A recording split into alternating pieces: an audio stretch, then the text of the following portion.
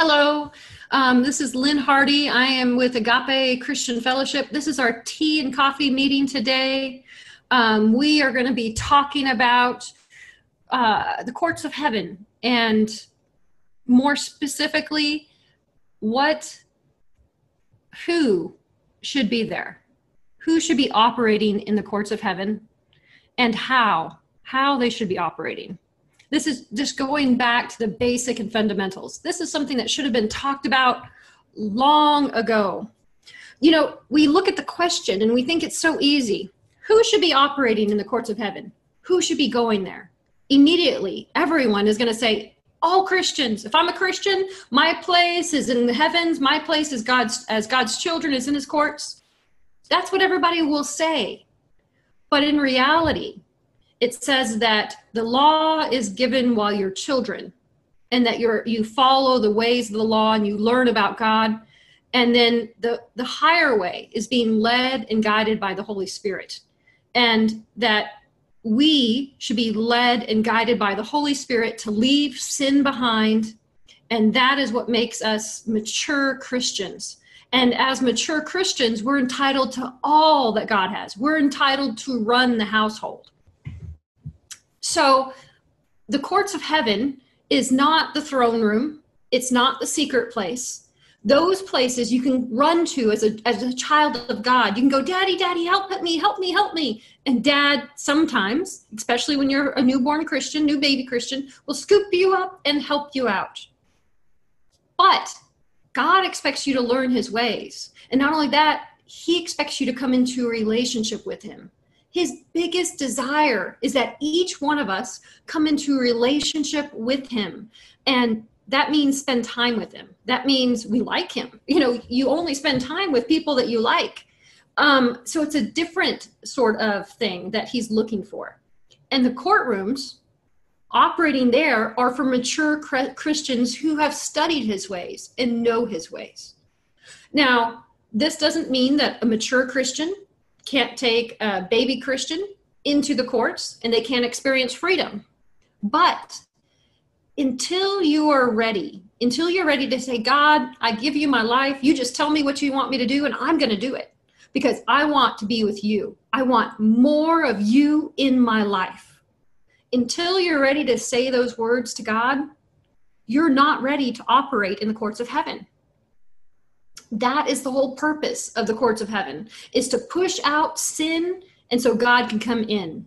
Because God will not fellowship with sin. We have to leave that behind whenever he tells us to. Now, this is not a one and done process. The courts of heaven is a way of life. It's an honor to be able to go to the courtrooms and see what's in heaven so that it can be done on earth. So the whole purpose of going to there is to clear out things of sin, not to be healed, not to get our healing for our children and mending our relationships. Though those things happen there. So that we have to remember that operating in the courts of heaven is for mature Christians. Grace and mercy is given to children, and it's given to mature Christians as well. Of course, we all get grace and mercy. But God wants us to learn his ways. The reason I bring this up is because there's going to be a post going out probably tomorrow, the next day. It's in editing right now. And it talks about backlash. And it talks about leaders in the court, the courts, and backlash. Who can experience backlash? What are leaders' roles in the courts of heaven? Do they experience backlash as well? And what does it look like? Because in order to function in the courts of heaven, we have to be really sensitive to the Holy Spirit and sensitive to what's happening in our life. As soon as you start making appearances in the courts of heaven regularly, and you're getting free, your friends are getting free, freedom is spreading, the enemy's not going to like it. And he's going to look for reasons, excuses to attack you. So every time you appear, he's going to have his little spies out going, okay, is there any way we can attack this person? This is why it's for mature Christians. You have to be ready to get rid of the attacks of the enemy. And how many of you think you're willing to do that? Are you all willing to, or not quite yet? See, the courts of heaven worldwide are for you who are willing to. You who want to walk according to God's ways. You that know that we are never truly perfect, that we will always screw up. There's always some way. We do it less and less, Lord willing. I mean, sin kind of gets out of our life, but there's often those moments that happen. Not often, occasionally those moments that happen, and we're like, oh, I should not have done that. They'll become less and less until they're few and far between. But we have to be ready for our God to tell us through the courts of heaven that we've stepped out of his will for us, stepped to where the enemy can attack us. So do you want to hear about what happened and about the backlash? I'm looking for notes. Yes. Okay. So as you know, we have teams of people. I have been going to the courts of heaven with different people since January, a few hundred people at this point. So I would call myself an experienced courts of heaven, person, and somebody who, not as experienced as some. There are some who have thousands. I'm just a few hundred, but also kind of a mature Christian. So you'd think that I'd be okay. Not so much. So I went to the courts of heaven with a petitioner, and it was probably one of the heaviest appointments we've ever had. This person had been through some serious tragedy, starting at age 11, that she had been attacked by men. And through this meeting, the Holy Spirit just had her just talk about it for the first time and say what had happened. And what had happened is she brought it to her father, and her father told her just to be quiet. How many of you know hearing that from your father when you're being tortured is not a good thing? So as she confessed these things, one of our team members suggested that she needed to forgive these men. And then the Holy Spirit had me say something that really shocked me. I said, now you need to ask the judge to forgive them. Now you need to ask the judge to forgive them and their descendants if they have passed on. This way the curse couldn't travel. The curse from this sexual attack. So she did this. And then later we had another appointment, and we were all laughing because one of our team members kept putting in the chat, I repent, after we were explaining her charges. And the point is that she had charges against her, and our team member would hit his heart, hit their heart, and then they would say, oh, wait a minute, that applies to me. I better repent and plead the blood so I don't get charges.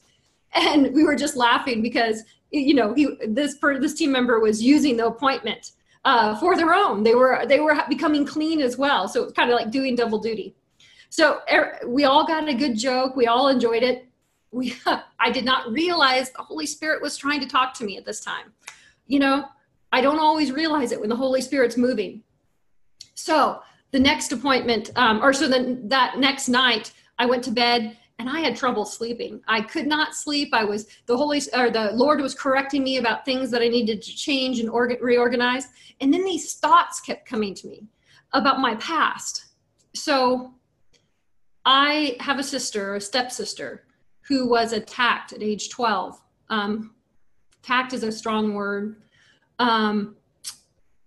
Let's just say my uncle, her step uncle, was found in her bed. And my father said it was her fault that she seduced him at age 12. She was told by him that this is just what grown-ups do to show that they love each other. Okay, anybody know that that's rape of a 12-year-old, right? And then my father, of course, blamed it on my sister. When about 10 years later, I was 17. I was at a family barbecue, and I was the only member of my immediate family there. And this uncle came up to me like nothing had ever happened. Oh, hey, how's it going? You look great. And I just looked him in the eyes and I said, I talked to my sister. I know what you did.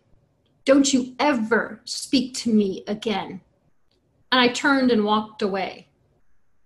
So as I'm thinking about that night, I'm just like, wow, yeah, I guess that's kind of a lot like what happened to the petitioner, just really close to it.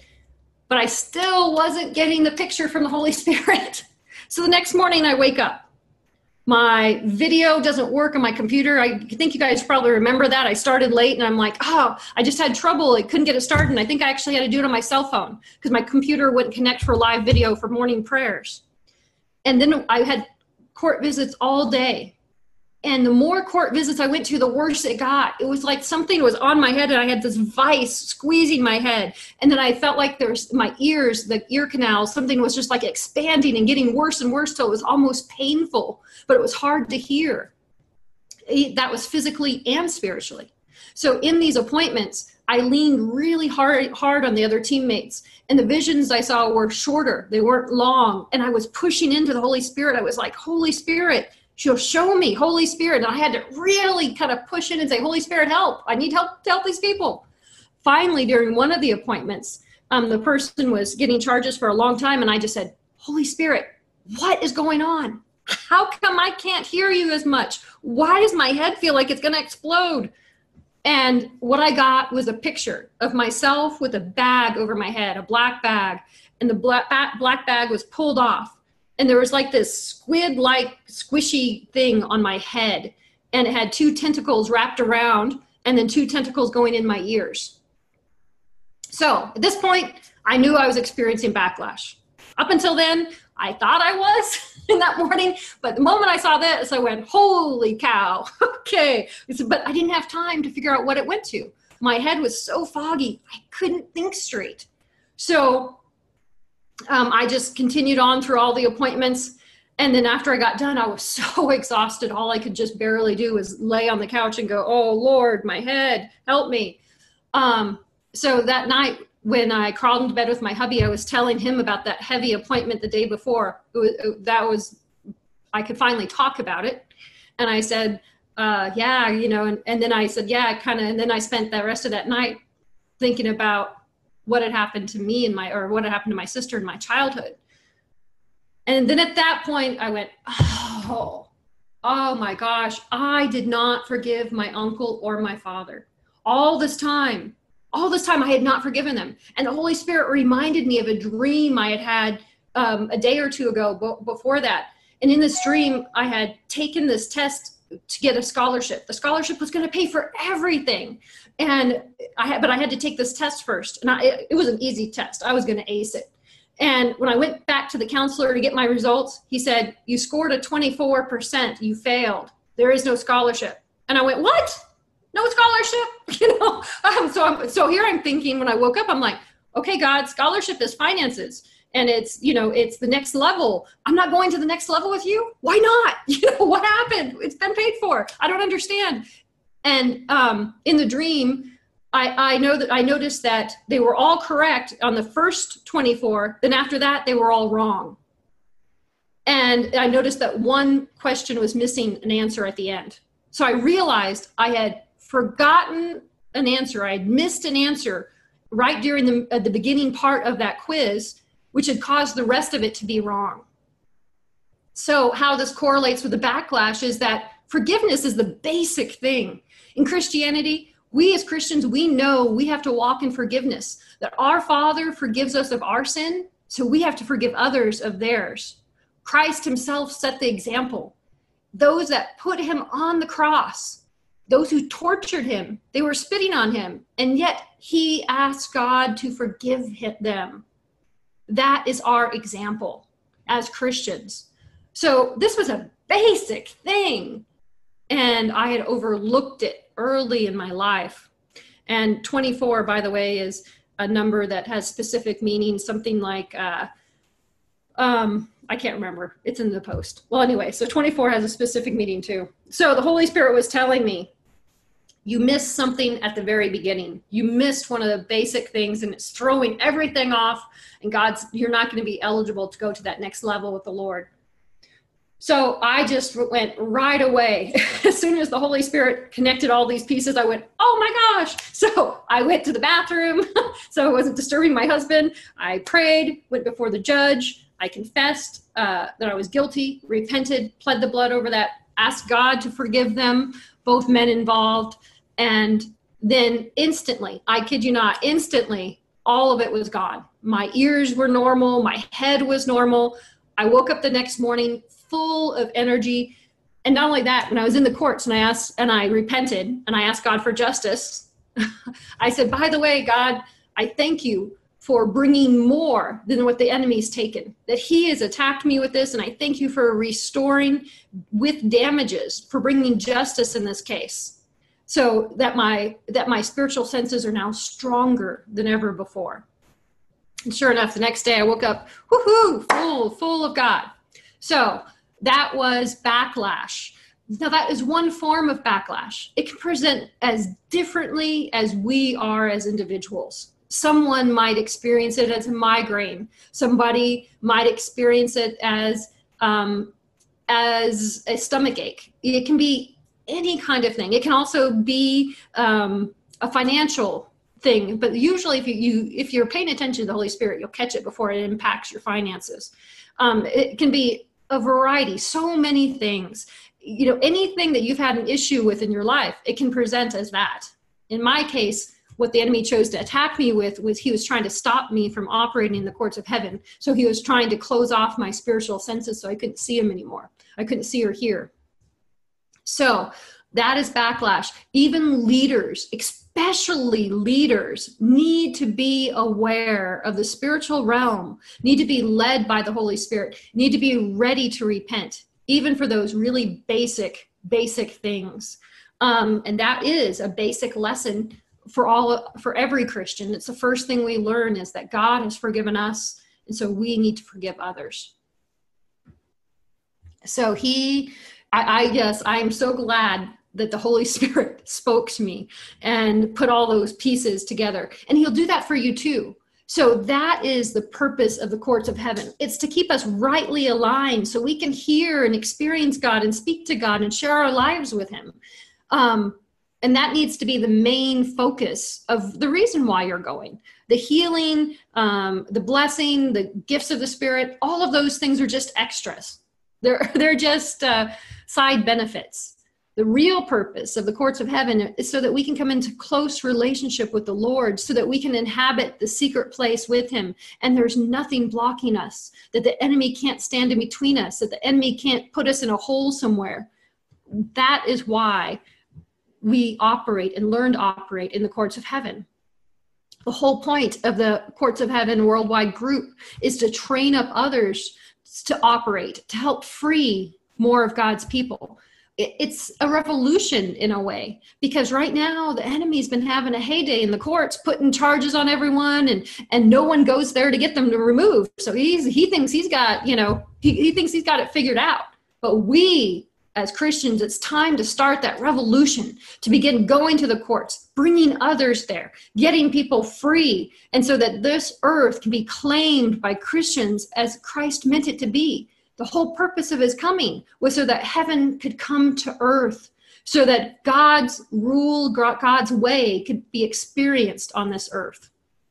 Now, there is going to come a time very quickly when God is going to pour out his glory. And this means that when that glory is being poured out, where God's presence is, miracles are going to spontaneously break out. People are going to be healed. And there's going to be a time of grace, a time where that healing stays. But then after a time, God's going to expect people to learn his ways. And Satan's going to come along and say, see, God, you healed them. See, God, you made everything good. And they still don't even want a relationship with you. They still are walking in sin. They're still doing all these things wrong. Then he's going to start attacking people. And there's going to be a little cycle there. So the purpose of the Courts of Heaven worldwide is to get you trained up to be able to help others and know what's against them. During that time of healing, just so you know, when that healing comes, we still need to know where we went wrong. In that case, we're going to ask, just like we do now for training purposes. If you come to us with training, we'll take you into the courts of heaven. We'll take you into private counsel with the Lord and the Holy Spirit, and we'll ask, what in their walk could cause charges to come in the future? The Lord knows all things. And he'll be able to tell you, these things are weak areas in your walk. And these things need to be tended to so that you don't have charges come on you and prevent you from working in the courts of heaven. So the courts of heaven operating there is for mature Christians. It's for leaders who want to be corrected, who want to stay on that path with the Lord and are ready to be corrected. And they need a team with them who can go to the courts of heaven and hear when they can't, hear when they've been blocked. Okay, does anyone have any questions? Now it comes time for the tea and coffee portion. That is the basic message. That's what we've got so far. So let's pray for dismissal of this meeting. Pray for those who have heard this message online. And then I'll sip some tea and coffee and answer any questions that you guys have concerning these things. But first, we always want to pray for everyone who's heard this message. Heavenly Father, we just thank you and praise you for revealing your ways to us. We thank you, mighty God, for the Holy Spirit who's our teacher, our counselor. We thank you for revealing that you are the just and righteous judge and that Jesus is our counselor and our advocate. We just praise you and thank you for being here with us today, for being with each and every person. I pray that the counselor, the teacher goes with them, that he lets these teachings take root in the fertile grounds of their heart, that it grows into good wisdom and sound teaching. We also pray for each and every person who's giving a tithe or an offering unto Agape Christian Fellowship and the Tea Party. We pray for everyone who is sending in an offering for the books that they have read. Mighty God, we know that this is your way, that your anointing goes out with the words spoken and the words written, and people give in response, and they tithe to support the word, your words, going out into the world. So we ask that you bless those who are giving, that you bless them with wisdom, that you bless them and guide them into the place where there's prosperity for them. Show them what to put their hand to so they may be blessed. We thank you for blessing all that they have, that they are fruitful. For your word declares that as a man sows, that is how he shall reap. So we thank you that as they give, it is given back into them, pressed down, shaken together, overflowing, Father. We thank you for their faithfulness, and we acknowledge that they are giving not unto even an organization, but unto you. We accept this in your name. Amen. Okay, so I have my special little teapot here.